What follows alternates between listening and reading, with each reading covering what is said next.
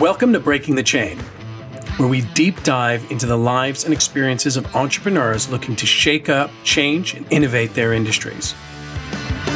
In this podcast, we explore the challenges, successes, and everyday ups and downs of individuals fighting in the trenches for their dreams to become a reality.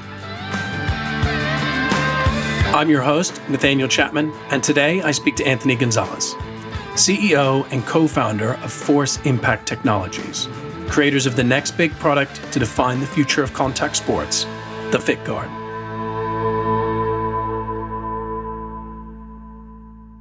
All right. Well, welcome to the first episode of Breaking the Chain.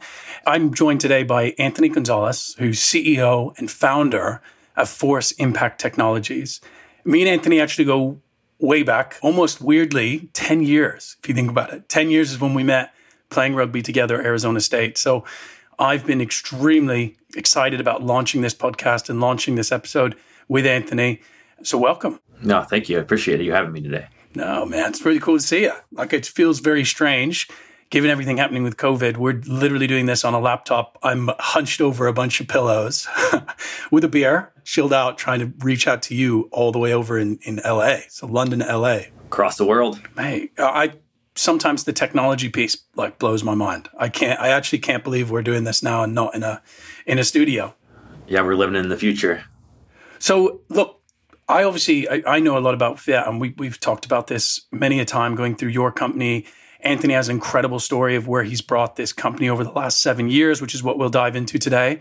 But I'd love for you to give us just an introduction to everyone tuning in for this first episode as what is Fit, Force Impact Technologies?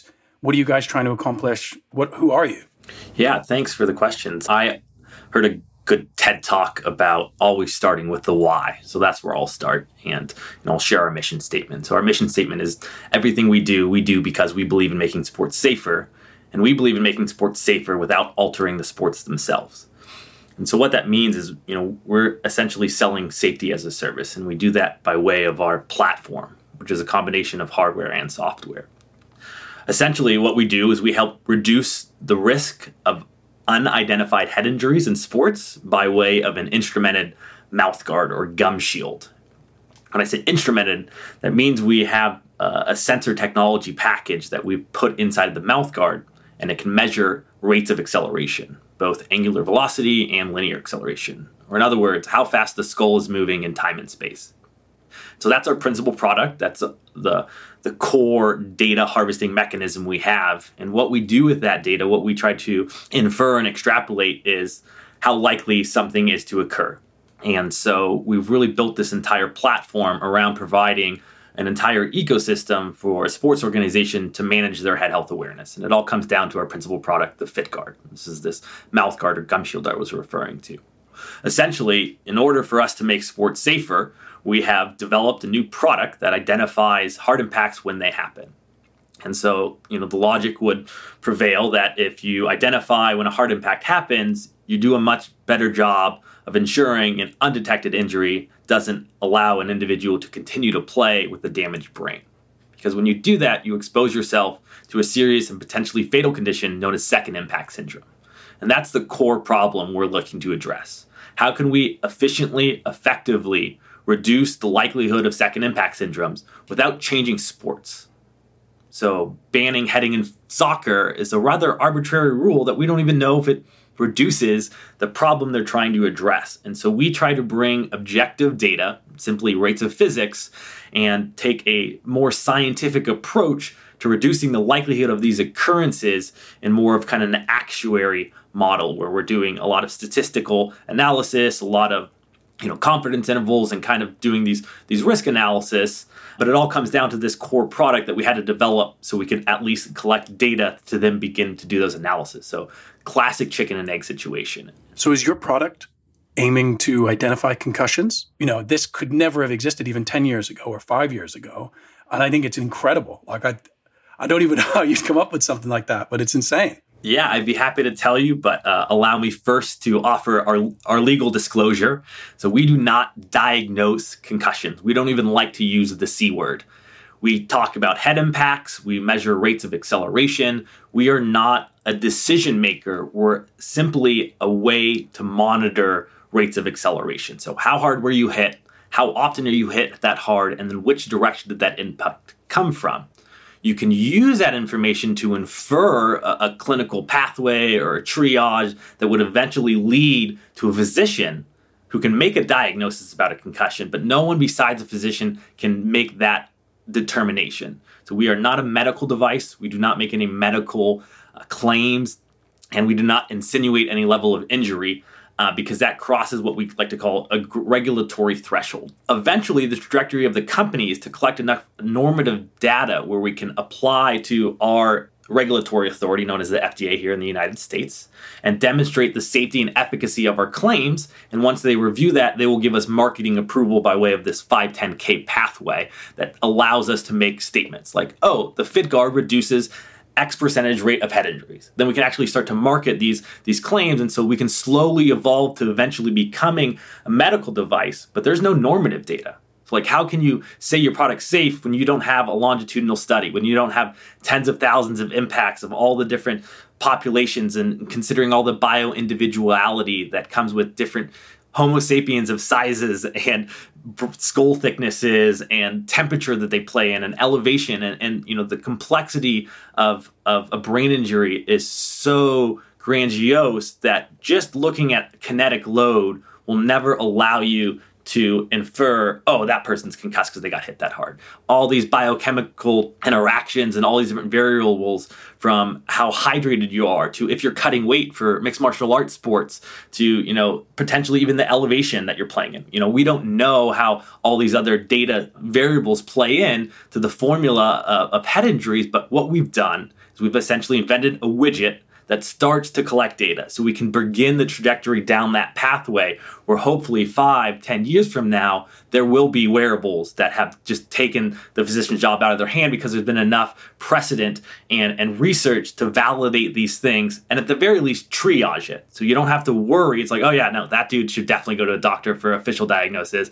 Like he's got a 99% confidence interval that is a head injury based off of kinetic load, based off of cognitive assessments before and after the head injury, based off of physical assessments such as balance or eye tracking. You know, there's all these comparables, and it's kind of like a court of law. You know, here in the United States, we're a very litigious society, so I'll use that analogy. Yep. You need to build circumstantial evidence to get a conviction, right? So it's not just one piece of evidence. You have to have this, and then this, and that relates to this, and all these things got to line up. And you're like, all right, well, based off of all this information, when I look at it holistically, I'm pretty confident here's the answer. But still, that's probably going to end up going to a doctor, but we can push that boundary where our predictions and our modeling is more and more accurate over time. But it all comes back to, in order to get the data, you have to invent a way to collect the data. And that's what we've been working on for the past 7 years. And so if you extrapolate where we're headed, you know, now we got the thing, and now we can start to make hypotheses, test clinical trials, Yep. you know, have other people just buy our product to use in their clinical trials. Like we don't need to,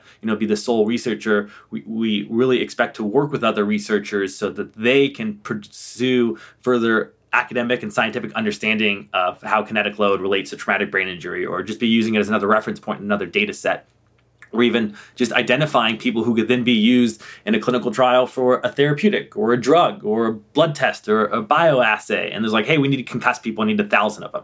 Great, come to us. We'll tell you, you know, who has a high likelihood. You can onboard them into a clinical trial. And so our goal is to really shift how research is being done, because previously there's such a big stopgate of like, how do you get people who you want to test with to a site and, you know, available and, you know, receiving consent all acutely within the time of this traumatic brain injury, when a lot of these things are expressed and a lot of these biomarkers are active. You know, it doesn't help if you do that 3 weeks after an event. But coming back to where we started, because I think that's an important question. So you view yourself as a tech company. I mean, you obviously you're looking at all the information and the data, and, you know, even in today's market across, I mean, data is a massive impact across all products. You know, everyone talks about the impact of data across any industry.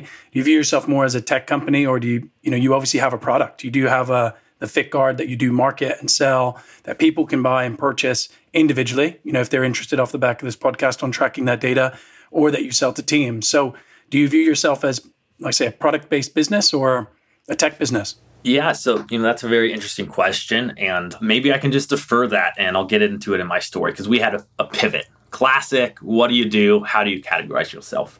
So, I was in an MBA program at Arizona State. Go Devils! Very proud of my university that I went to, and one of my classes was creativity and innovations. I actually had taken an entrepreneurship elective, and they tasked us with coming up with a solution for a personal problem we had. And so at the time, I was training Brazilian Jiu-Jitsu and going to rugby practice and Jiu-Jitsu and to rugby practice. And the only translational piece of equipment I had was my mouth guard, my gum shield. And I noticed that I was taking that out of one bag and putting it in the other bag. At the same time, in the professional capacity, I was working for one of the largest technology distributors in the world, Avnet Electronics. They have a global president, and they are component and semiconductor distributors. And when you need to buy things to fill out a bill of material, they're the ones fulfilling orders and doing the logistics of getting them to your site for manufacturing. And my job was to be involved in that sales process. So I was familiarized with a wide array of components, sensors, hard drives, just technology on the masses because my job was to process orders. And I had come across an individual who was working on some race car stuff, and he introduced me to MEM sensors, and it just got the ball spinning. And I had a homework assignment to do. I had to come up with something. And so I had ordered they called them demo kits. So it was just like a sensor package demo. You could just plug in, it worked. And I mocked up a little prototype. I had this little sensor thing, and I had an LED that I held in my hand just to show functionality. I was like, look, when I wiggle this thing, a light will go off. And it was me doing all of the logic. I'm literally holding two different things and saying a computer would do this. And so, I got a good score on that grade for the class. Oh, pretty cool. I'm doing work and school at the same time. It was very conflated. So was this really all started from an idea of it was an assignment, or did you think at that time this could be a product, or were you think this is for my MBA? This is a homework assignment. I need to get this done. Where were you then? I just had to complete the class. I was just in grind mode, right? Working 40 hours a week, doing 6 to 10 class on Tuesday and Thursday and 8 to 5 on Saturday. So there wasn't time to be entrepreneurial because I didn't have the intellectual capacity to think in those terms. When it's a taxing program, because you went to the WP Carey School of Business, you did your supply chain program there. No bias there because I went there, but great program, but very taxing program. And then going and doing the MBA there as well, it is one of the top ranked MBA programs in the US, and then working 40 hours a week. I can understand why you'd have to be juggling all this stuff, but how incredible something potentially could come from that. Yeah, and thankfully that grind was only 5 weeks for those Saturday classes, but after that, there was a startup competition on campus. I was like, I got a good idea. I can pitch. I'm rather gregarious and extroverted, and, I have a pretty open personality. And so we put together a crappy slide deck, and I brought my crappy demo, and we ended up winning $5,000. I think we actually took second place, and the first place chose the cash, which was a smaller amount, but we got $5,000 in legal services, which probably the best seed investment we could have ever done because we were documented in a proper manner from day zero. Right. The company structure was done collectively with an attorney. We had partnership agreements. We were by the book, set up as an entity and as a corporation.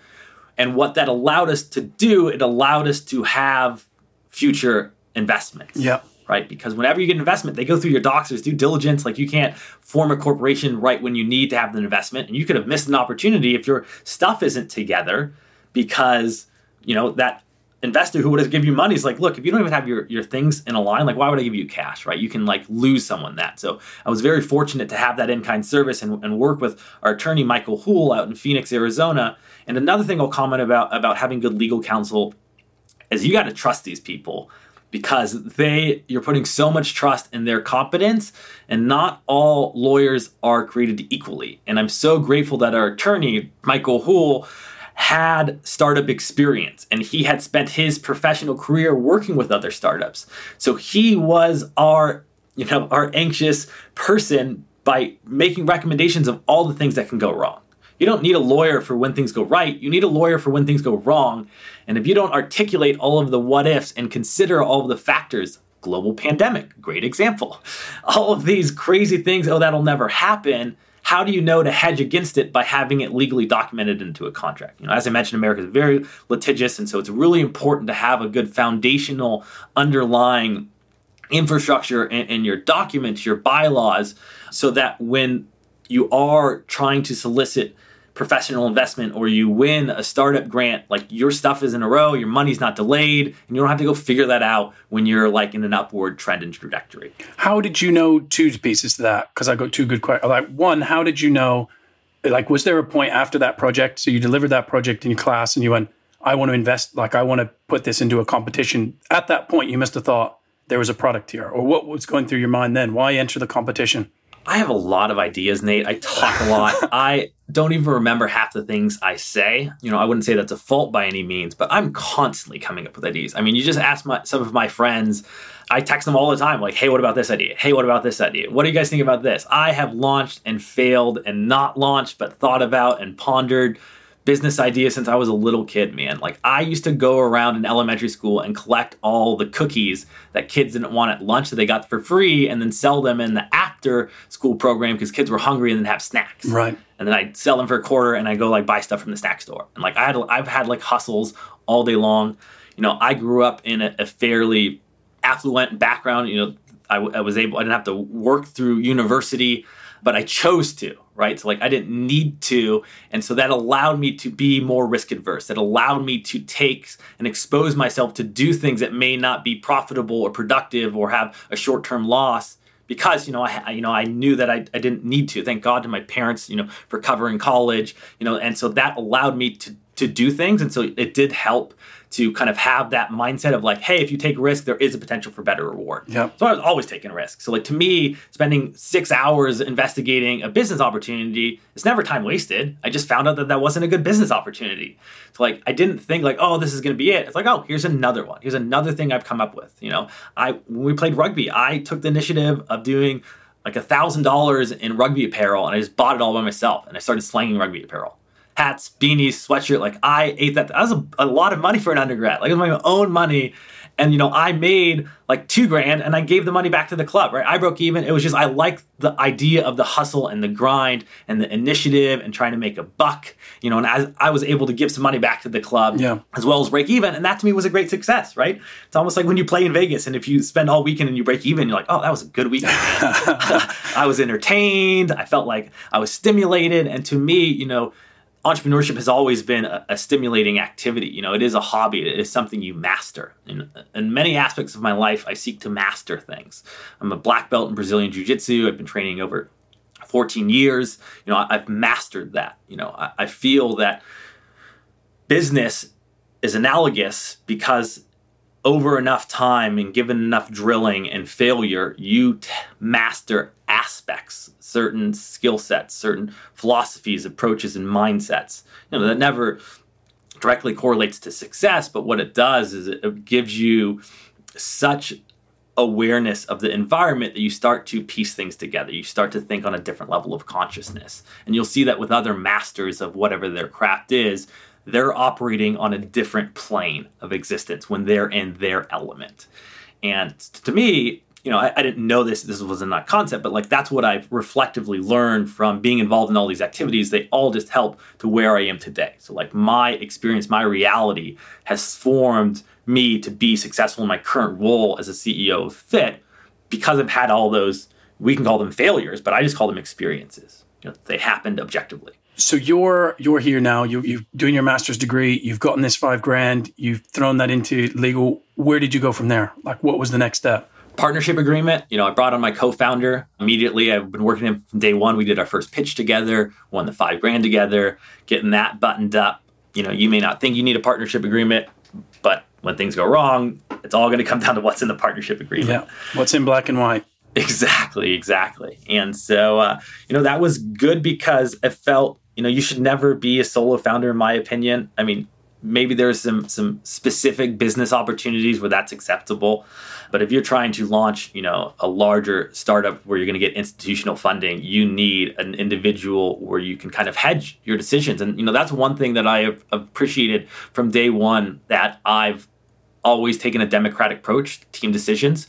We've included everyone. I've never had to pull the CEO card or say like, oh, I'm the majority, or like kind of some of the things you may see in Hollywood where it's stereotypes like, well, I'm the boss, so that's the decision. I'm making an executive order.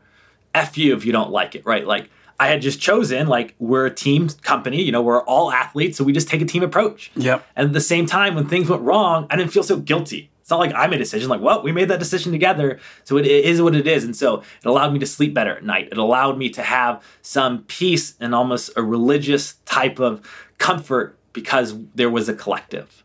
And was he involved in the early stages of the project, or did you just think, you know, this is the guy I'd like to help me build this company, or was he involved at the earlier stage of your idea? Yeah, so he was essentially one of the victims of people who I bugged with my ideas all the time.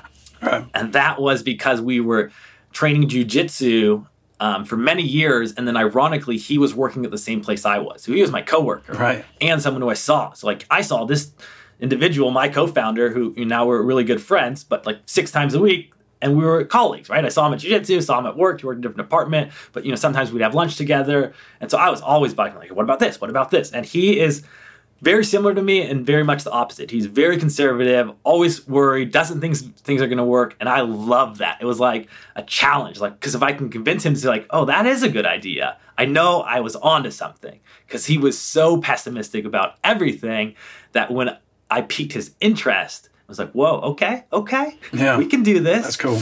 And you know, from the get-go, he's like, what? This is not going to work. This is the crapshoot. That's so expensive. You can't do that. I was like, but we can. Why can't we? Like, no is never an issue. I was always that kid who didn't follow the rules when I was younger. And so, like, no to me was like, no, that's no for everyone else. But, like, I could probably get away with it, right? Yeah. Entitlement, arrogance, I don't know what it is. It's just a personality trait that I just often feel that the rules don't apply to me. They should probably just apply to other people. And so that mindset has often shaped how I've gotten myself into positions where people go, how'd you do that? I was like, oh, well, I just didn't listen.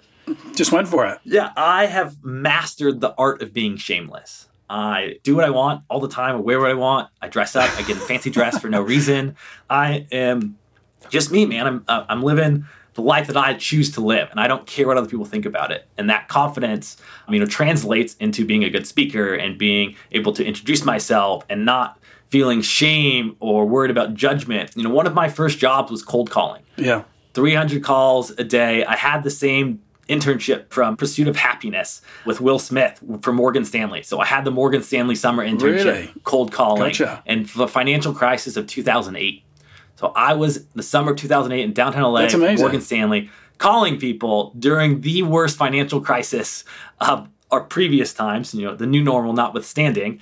But again, being rejected on the phone and having to talk to people just built up personality. It built charisma and it shaped me in. And then I learned, I don't care if someone doesn't want to talk to me. That's okay. I bet that served you so well, because I agree. I think at the point where you need to learn how to take rejection, the amount of people I looked at throughout my career, or people that have come to a business that can't handle rejection, I think it's tough, like how you can actually survive in the business world or be an entrepreneur, because you have to take so many no's, and it does feel personal, I imagine, when you start. So to get an internship like that early, when you were younger, and go through it, even if you didn't come out working at that company, you probably took a lot of skills from that. I did that also because eventually that's where you were.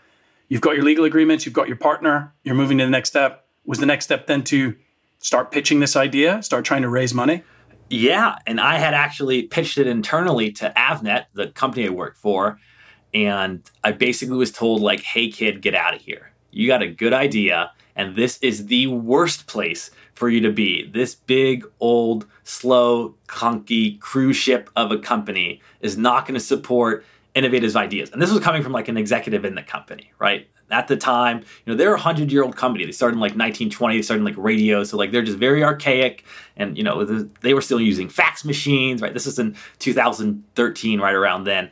And so they were just switching over to new concepts, right? They were kind of set in their ways that this is how we've always done things. And that was really good advice, because I actually ended up leaving that company and leaving to go pursue this concept. We ended up raising $100,000 in friends and family investment in 2014. And I actually got $50,000 of that investment from people on the internet who I've never met before on a forum. Wow. You just posted on a forum. You just went, this is the idea. No shame. I said, I need money. Here's the idea. Wow. Who wants to be involved? And I don't want to talk too much about their background, but yeah, like $50,000 from people I've never met, so I was like, oh, okay, you can do this. That's really cool. Like, was that in that kind of market? Was it a forum for entrepreneurs or for seed investment? Like, because that's obviously a big wedge of your initial investment. Yeah. And secondly, it's illegal. Oh, right. So we'll leave it then. This was something that I didn't know, being ignorant and naive, that you can't publicly solicit to unaccredited investors. That is a breach of, in the United States, the SEC fundraising laws. Interesting. In order to solicit investing, you need to verify they're solicited investors. That's why you always see disclaimers at the bottom of emails or posts. This is not an unsolicited request for investment. We only seek accredited investors only. I didn't know these things. I would never have known that. I didn't care to look, and so I just did it. And I had to go fix that up legally. We had to go verify after the fact because, I don't often look into the rules because I probably wouldn't follow them anyways. And so a lot of things I had just done, which in, hindsight, when talking to lawyers, like, hey, man, like, you can't do that. You can't just go post on forums that you're trying to raise money. And like, we're glad that these people serendipitously met the qualifications of being an accredited investor. God, yeah. But that's to stop people from scamming old ladies and getting money from the church and just like taking advantage of people who don't know how to be making investments, so they shouldn't be. It makes a lot of sense. Right. So it is a very good societal rule, but I often, again, don't think the rules apply to me. So like, yeah, that is good for society, but hey, I took a risk, it worked out, got the $100,000, blew through that real quick, learned a lot about how difficult hardware is, a lot about having good documentation for work orders. I remember one of our prototypes, we spent like $12,000 in getting a prototype built and made, and it didn't work. And he said, oh, well, you have to pay me to debug it, and I'll tell you why it doesn't work. Like, what do you mean? We paid you to make it. He's like, yeah, but you never said it had to turn on. Like, that was like, I remember distinctly the quote in his email that like, we didn't specify in the scope of work that it had to turn on after it was made, right? So it's like little things like, yeah, I guess you're right. We didn't specify it had to turn on. I thought that was an implication of us paying you to design and manufacture it. But, lesson learned. So that was a line, he was trying to say a line in his contract was like, oh, this contract doesn't actually say, like, here's a model, here it is. It wasn't a deliverable. He made it, but it didn't specify that it had to be work. And if we wanted him to look into why it didn't work, we would have to pay him per hour. Wow. Exactly. And so now all ever did was, and it has to work, right? Something that sounds like, oh, that's so silly. Why are they putting this in here? Well, it comes from being burned in the past. That's got to be a hard thing to think of as well, because you had this concept, you get this funding, and then you decide you take this $100,000 to build a prototype, which is new. I mean, how do you even know where to go get the talent or find the engineer? Because I always thought this as a startup with any kind of product or technology. Aren't you a little afraid of the rights that you might lose or how someone might pick up that technology? Because you don't get a chance to build a long relationship with that person. And then you go, this is what we want to do. Here's maybe the idea or the sensors we want to use it in. How do you find that person? Yeah, so I've always been less concerned about people stealing my intellectual property because to me, ideas are a dime a dozen. All about execution. As I mentioned, I've had hundreds of ideas throughout my life. I had the idea for Snapchat in 2008. I just had no ability to make Snapchat, but I had come up with it. I talked to people. I have emails about it. Like, I had that idea, but I had no ability to execute. It's like, what does it matter that I had the idea? But here you are speaking to people who could execute it. Or did you not even care? I didn't care. It's like assuming your vendors in China are going to steal your IP. It's like, maybe we got a really good idea, but like chances are like they don't want to because like you're super risky, right? People are still logical and they're going to face the same hurdles I'm going to face. Like they have a career and that's another thing being a young entrepreneur fresh out of a program is, I didn't have a mortgage at the time. I didn't have a wife. I didn't have any kids. And so my ability to assume risk was far greater than these older individuals, more developed in their career paths, more used to a salary. And, that's a big jump for them. Yeah. And to me, I was coming out of undergrad, eating ramen, just living the grunge life. I was a vagabond in Asia for 8 months. Like I've bummed around. So I was used to being a bum. And so like I just kept bumming and slumming. And that was my normal because like I was, living off of a few grand a month at the time. I had taken out student loans from my MBA program to quit my job. So like I took out capital that was supposed to be used for educational purposes and I repurposed it to start my company. And I didn't think of that. That's a lot of work. It's a lot of stuff for you. Like if you think of the 7 years you put in, even a good idea, it takes a lot to execute. Like I, didn't even think of that. Like you've had to really slug it out for this idea. Yeah. And, most people wouldn't be able to. And had someone told me, I probably would have not done it. Right. So like ignorance is bliss. I was fresh and young and unjaded by society. And I had no resentment. I hadn't been burned. I didn't have monthly expenditures really, right? Like I didn't have to pay for health insurance. Well, here in the US, you would have to do that because, I was able to do it up to 26 through my parents. I could just bring in enough money to get a place to live and, train jujitsu and like work on the product. And my co-founder stayed at his job, right? So I was able to kind of still pierce in to use him. But, I was really organize everything, really project management, putting everything together, having meetings with him, a few hours a week as appropriate. But coming back to your question, you just do it wrong. Yeah. Yeah. That's how you get these people is you work with people, you learn, and you like realize that guy was too expensive. That guy took advantage of us. He didn't know what he was doing. He burst on documentation, or this is right. I mean, I think we had gone through 6 CTOs before we got to our current one, or maybe our current one's the 6th.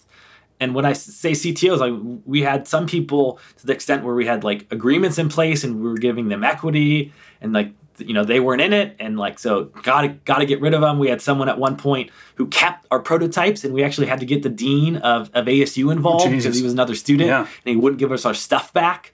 So like there were plenty of times where we were in predicaments and situations. And even if you have legal paperwork, like things still happen. And you start to learn how different personality types operate, based off of job types. So engineers, I've learned to interact with a little bit differently. I tend to be a little bit more quiet, more reserved, calm, introverted, if you will. Yep. And so that code switching or being able to put on different masks of my personality depending on who I'm interacting with is a way of assimilation and adaptation that, again, you learn as a skill. Yeah.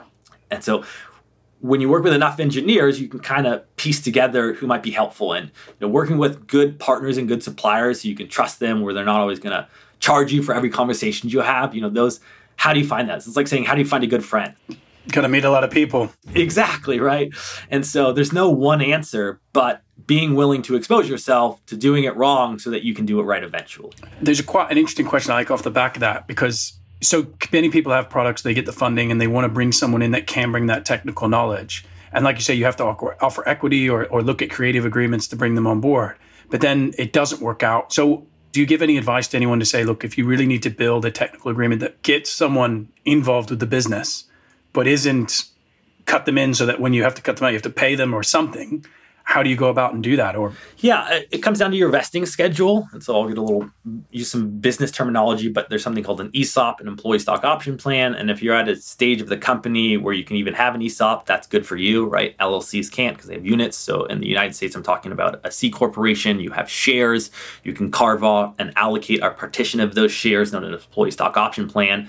And what you do is when you grant these shares, you put everyone on a vesting schedule. Right. Side comment, they should always be options, not straight shares, because you give them shares, they're taxable and they're considered a financial class, an asset, and they have to reflect those on the taxes of that year that they earn those shares based off the valuation of your company. So you always want to grant options because then they have the option to person, so they actually incur the taxation, which is really big when you're trying to inflate your value of your company and giving someone $100,000, and the tax man will be like, all right, give me $30,000 cash because you have $100,000 in fictitious shares. You're going to get yourself into a burden. So I digress from that.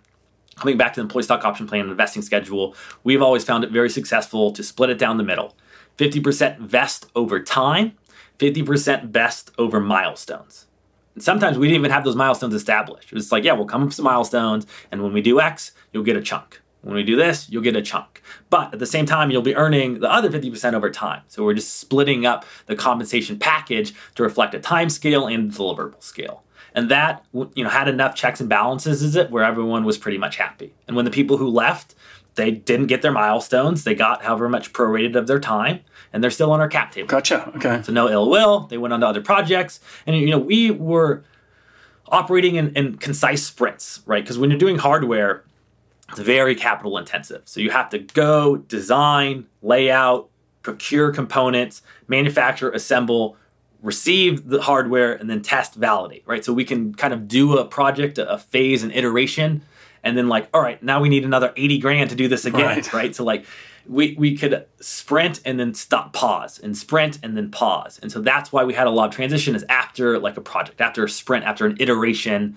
Hey, this last dude made it. Okay, well, we're going to work with this dude now. And so, that's because we didn't have a burn rate. We didn't have salaried employees. I wasn't taking a draw from the company. We had very low. And so everything was rather budgeted ahead of time. And then we'd go raise the money and then get the money to deploy. And so that led us into our acceptance into an accelerator program, Make in LA and Los Angeles, and it was a hardware accelerator program. How many prototypes had you gone through by that point? Or were you still kind of in development phase before you went through that accelerator program? I want to say 4, and we're counting the first one where I was holding in my hands as one, right? So we did one and then we made a little bit better and we made one proportionally much, much larger, like it could fit a gorilla. Yeah. Just because it was easier to show, right? And then we didn't have to make things small.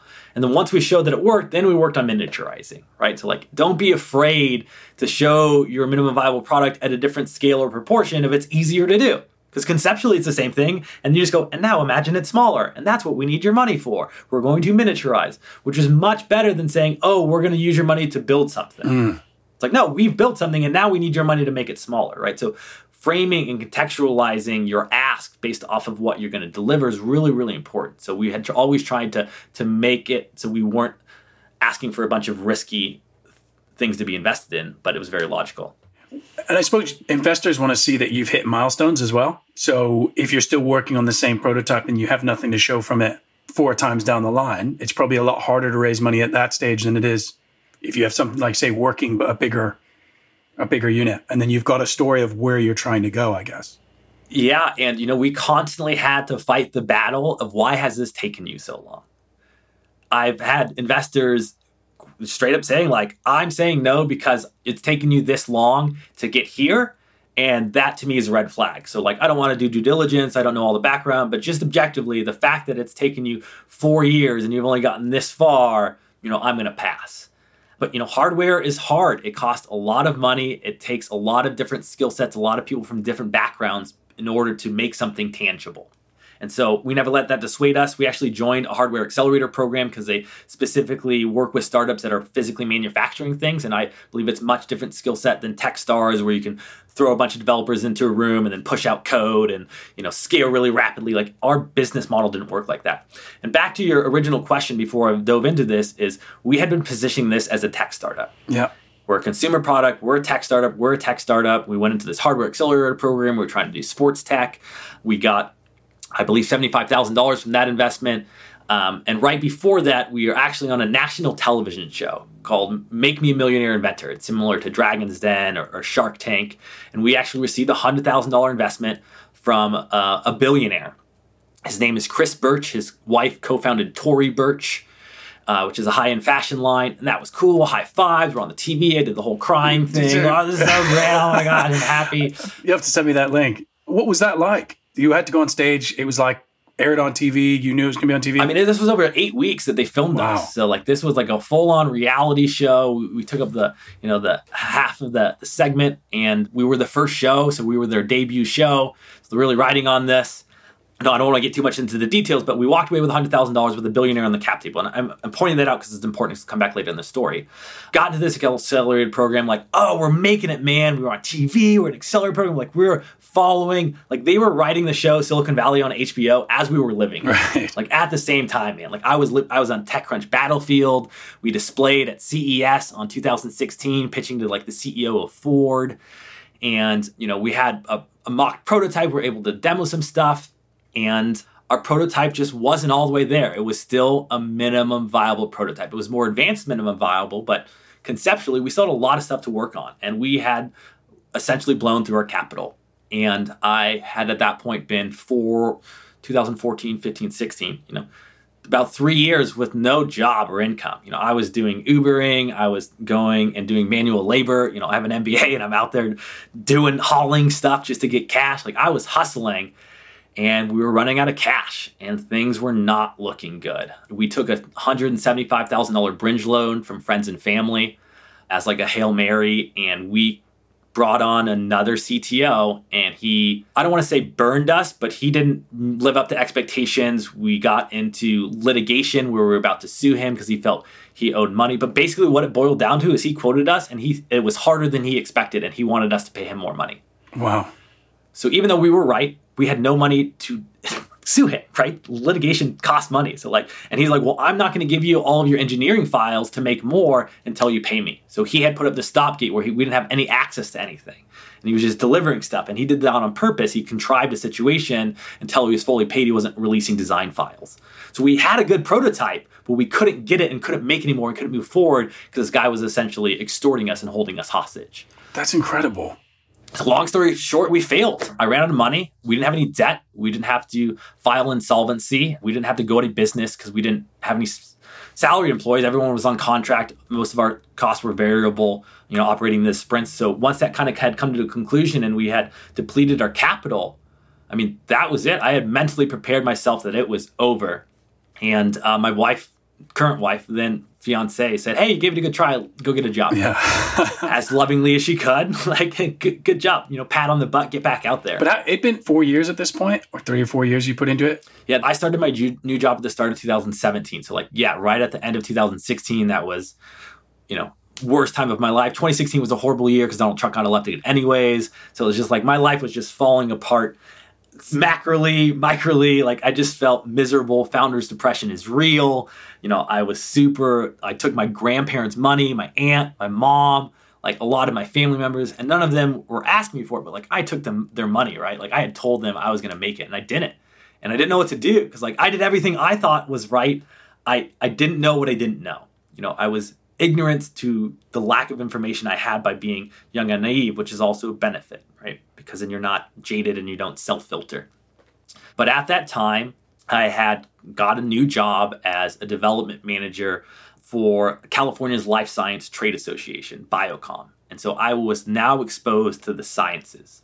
Where I'd previously come from a business and hardware engineering, I was now responsible for engaging in the life science community with researchers, universities, academics, helping people set up, bio manufacturing lines and dealing with regulation and policy. And I was kind of this parent nonprofit that sat over the entire industry. And California is the largest, life science industry in the world. Yeah. I think it's 10 times bigger than Hollywood. So think about that for a second. In California, life sciences are 10 times bigger than all of Hollywood put together.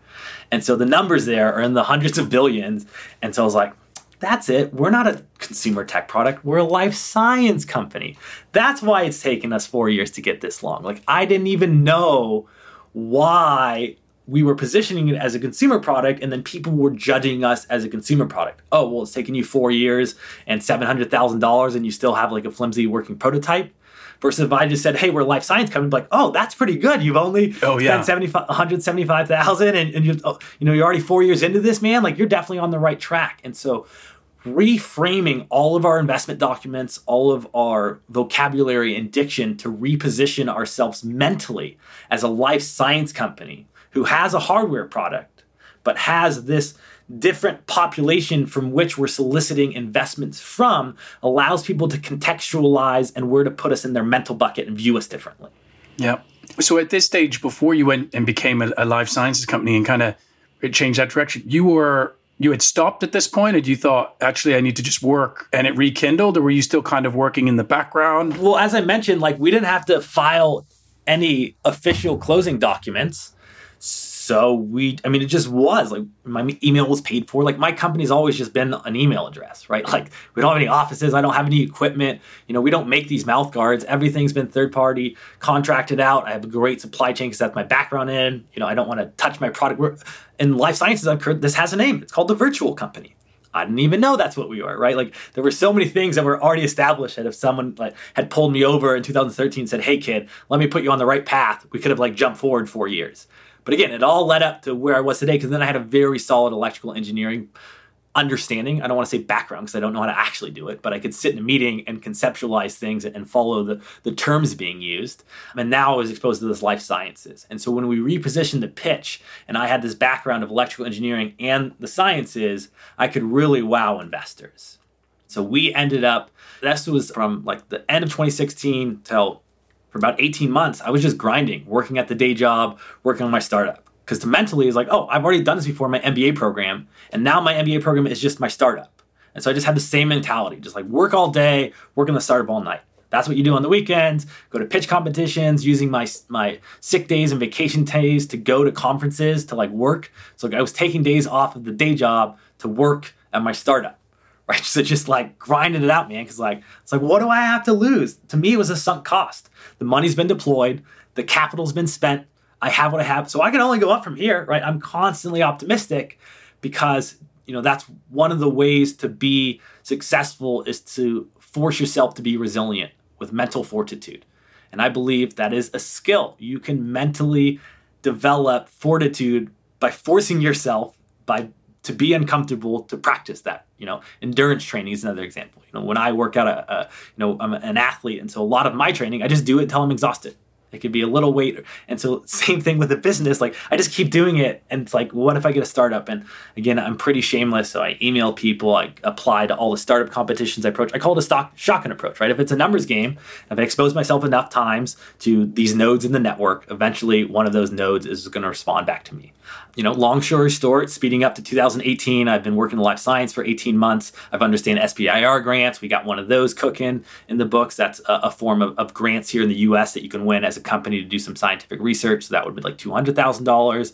I know I needed an app built and a mobile to pair with our hardware, but I know I needed cash to pay for that. And so I said, well, I don't actually need cash. I just need someone to make the app for me. So instead of going to raise money to spend money on a mobile app, I went to people who make mobile apps and I say, hey, you make me a mobile app and I'll give you equity.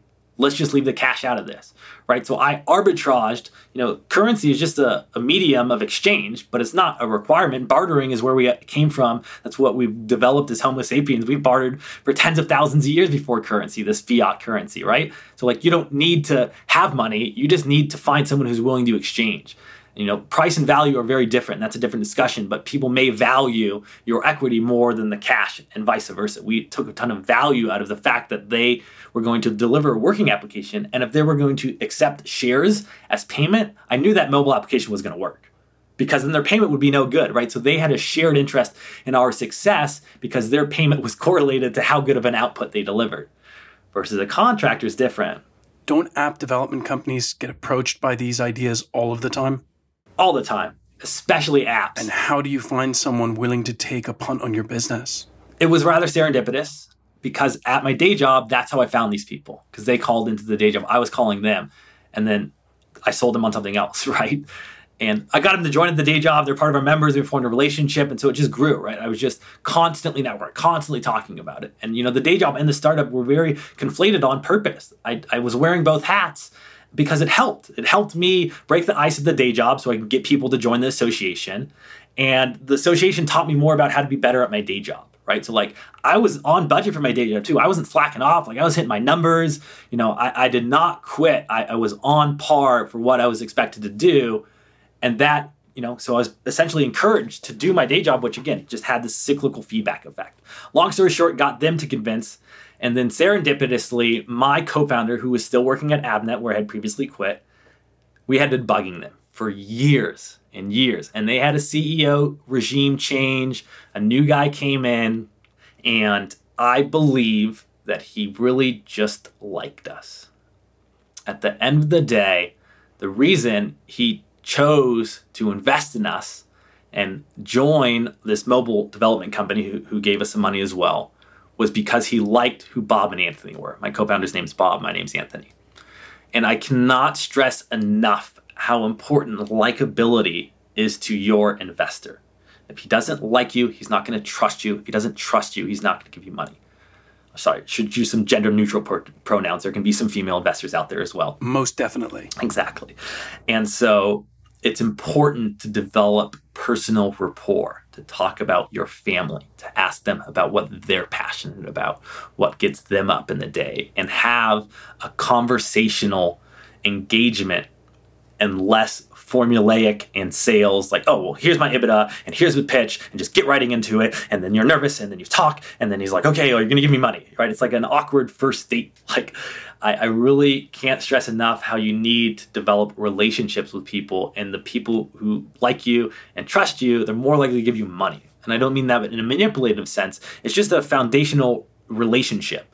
And so when you understand how that works, that's what you should aspire to do. You don't aspire to go get investments. You aspire to build relationships. Those relationships lead to investments. Anthony, do you think that is a natural gift, or can somebody learn that skill set? That it's kind of like people who have, really nice bodies. Like, yeah, I'm sure some of them are genetic, but at the same time, even though they are genetically depositioned, they spend a lot of time doing fitness. And analogously, even though I have this innate personality trait that allows me to be, more open and extroverted, I practice that. I drill and drill and drill by going to CES and standing on my feet for 10 hours a day, pitching nonstop, back to back to back, years and years and years, right? Like, we went to CES, we went to so many conferences, I had so many things. We were going to be on Shark Tank, and I met the producers at Shark Tank from being the best pitcher at an event where anyone could come and set up a table and pitch that day. And you just had to stand there for 8 hours and pitch anyone who came by. And I was just on it, just grinding and grinding. And so, I had pitched thousands and thousands of times. So yes, I have a trait that allows me to feel comfortable doing that. But just because you may be underdeveloped in that skill set doesn't mean you can't be on parity with me, given enough experiences, time, and effort at it. Just like, oh, I'm not strong. It's like, well, no, you're just underdeveloped. Go lift some damn weights. You'll get strong. Like, it may be easier for someone to get strong quicker, but if you put in enough, if you have enough resilience and tenacity and inexorable personality in your efforts, you will demonstrate success in that skill set. You will master your craft. I'm sure a big part of your ability to pitch actually came from the rejection you faced in your earlier career. Is that correct? You become witty. Your mind operates at a different response rate. The latency between question and answer is minimized because you have this neurocognitive development where you've envisioned this answer before because you've been asked this question so many times. And when you respond concertedly, calmly, confidently, with a good, powerful answer and a build-up, kind of like how I just did, you can really wow someone, right? So there's definitely this thespian aspect where you're a performer and you need to know how to use dramatic engagement and the tone and pitch of your voice. At the same time, you know the hell that you're talking about. I can do these code switching because I've lived these realities, and it all kind of blends together. And that all comes down to just being comfortable and being confident when you engage with people. And because I know what I'm talking about, I just feel more comfortable talking. So now you are ready to go full-time then, after you raised $1 million? No. So I wasn't. So we had raised $1 million in 2018. And that was great. And it's AVNet, A-V-N-E-T. And we didn't have enough money, man. $1 million is nothing when it's a hardware product. When you want to bring in salaried employees and set up health insurance and you need to make prototypes, like that wasn't even closely enough. And our CTO previously, and ironically, was at Avnet as well. So we had found the CTO who had worked at Avnet. He's a hockey player up in Canada. He loved it. He got it. He was the CTO who we've always been looking for. Had we met this dude 4 years ago, it would have been great. But again, we wouldn't have lived that life and we wouldn't have de-risked the project. So I don't like to think with regret. That's not what I'm getting at. But just showing you how much valuable he was. He helped us raise that $1 million round as well because he was willing to take a risk. He was willing to take those design products from our previous CTO, extorted us, fix them up just enough to tweak them to build another working prototype so we can go convince Avnet, right? And then we had this mobile app coming. And so with that $1 million and the mobile app coming, now we're becoming more of a platform. So we've gone from hardware, smart tech, we're selling smart mouth guards, we're a mouth guard company, pivoted to a life science company that now has a platform that sells safety as a service. And so now that we can have subscription, reoccurring revenue, as well as hardware sales, now we have this $1 billion trajectory.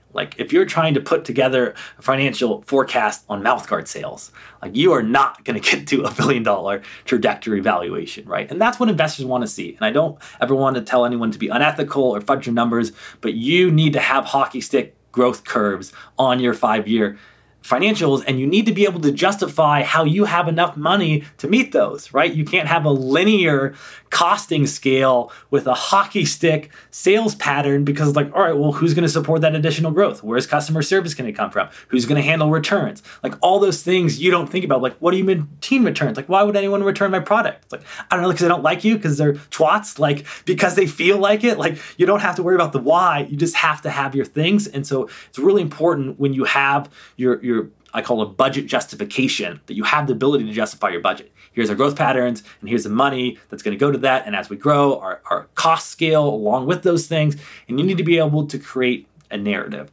And I'm going to get a little abstract onto us, but humans for hundreds of thousands of years have been storytellers.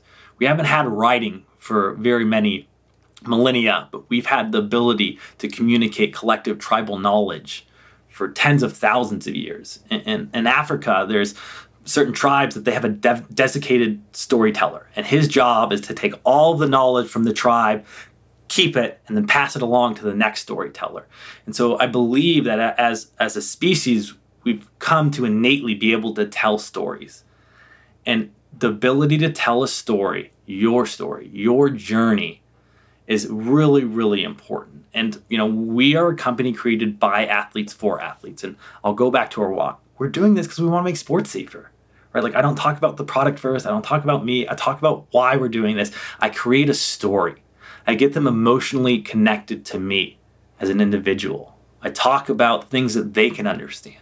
I put them in a mental state of imagination by telling them, imagine this, right? Almost like a stand-up comedian who, Kevin Hart is one of the best storytellers. He can make you laugh from just telling a story about him going to the closet or something, right? Like it can be so funny because of how he uses his words, his tones, his inflection, his theater, his thespian side to deliver content.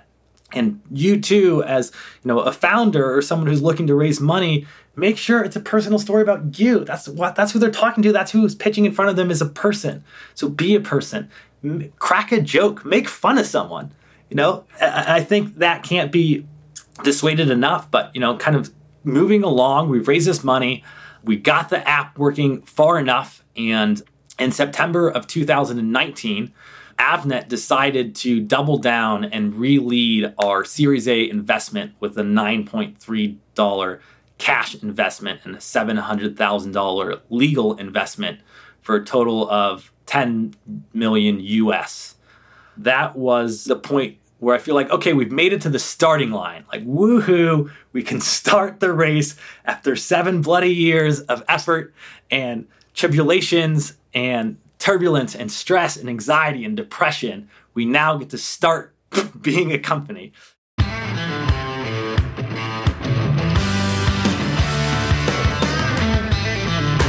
I feel privileged to have been joined by such an incredible entrepreneur, Anthony Gonzalez. Thank you all so much for joining us for our first episode. And for more information on the FitGuard and to continue with Anthony on his inspiring journey, you can visit their website at www.fitguard.me. This has been Nathaniel Chapman. Follow us and hit that subscribe button for more exciting stories of entrepreneurs in the making.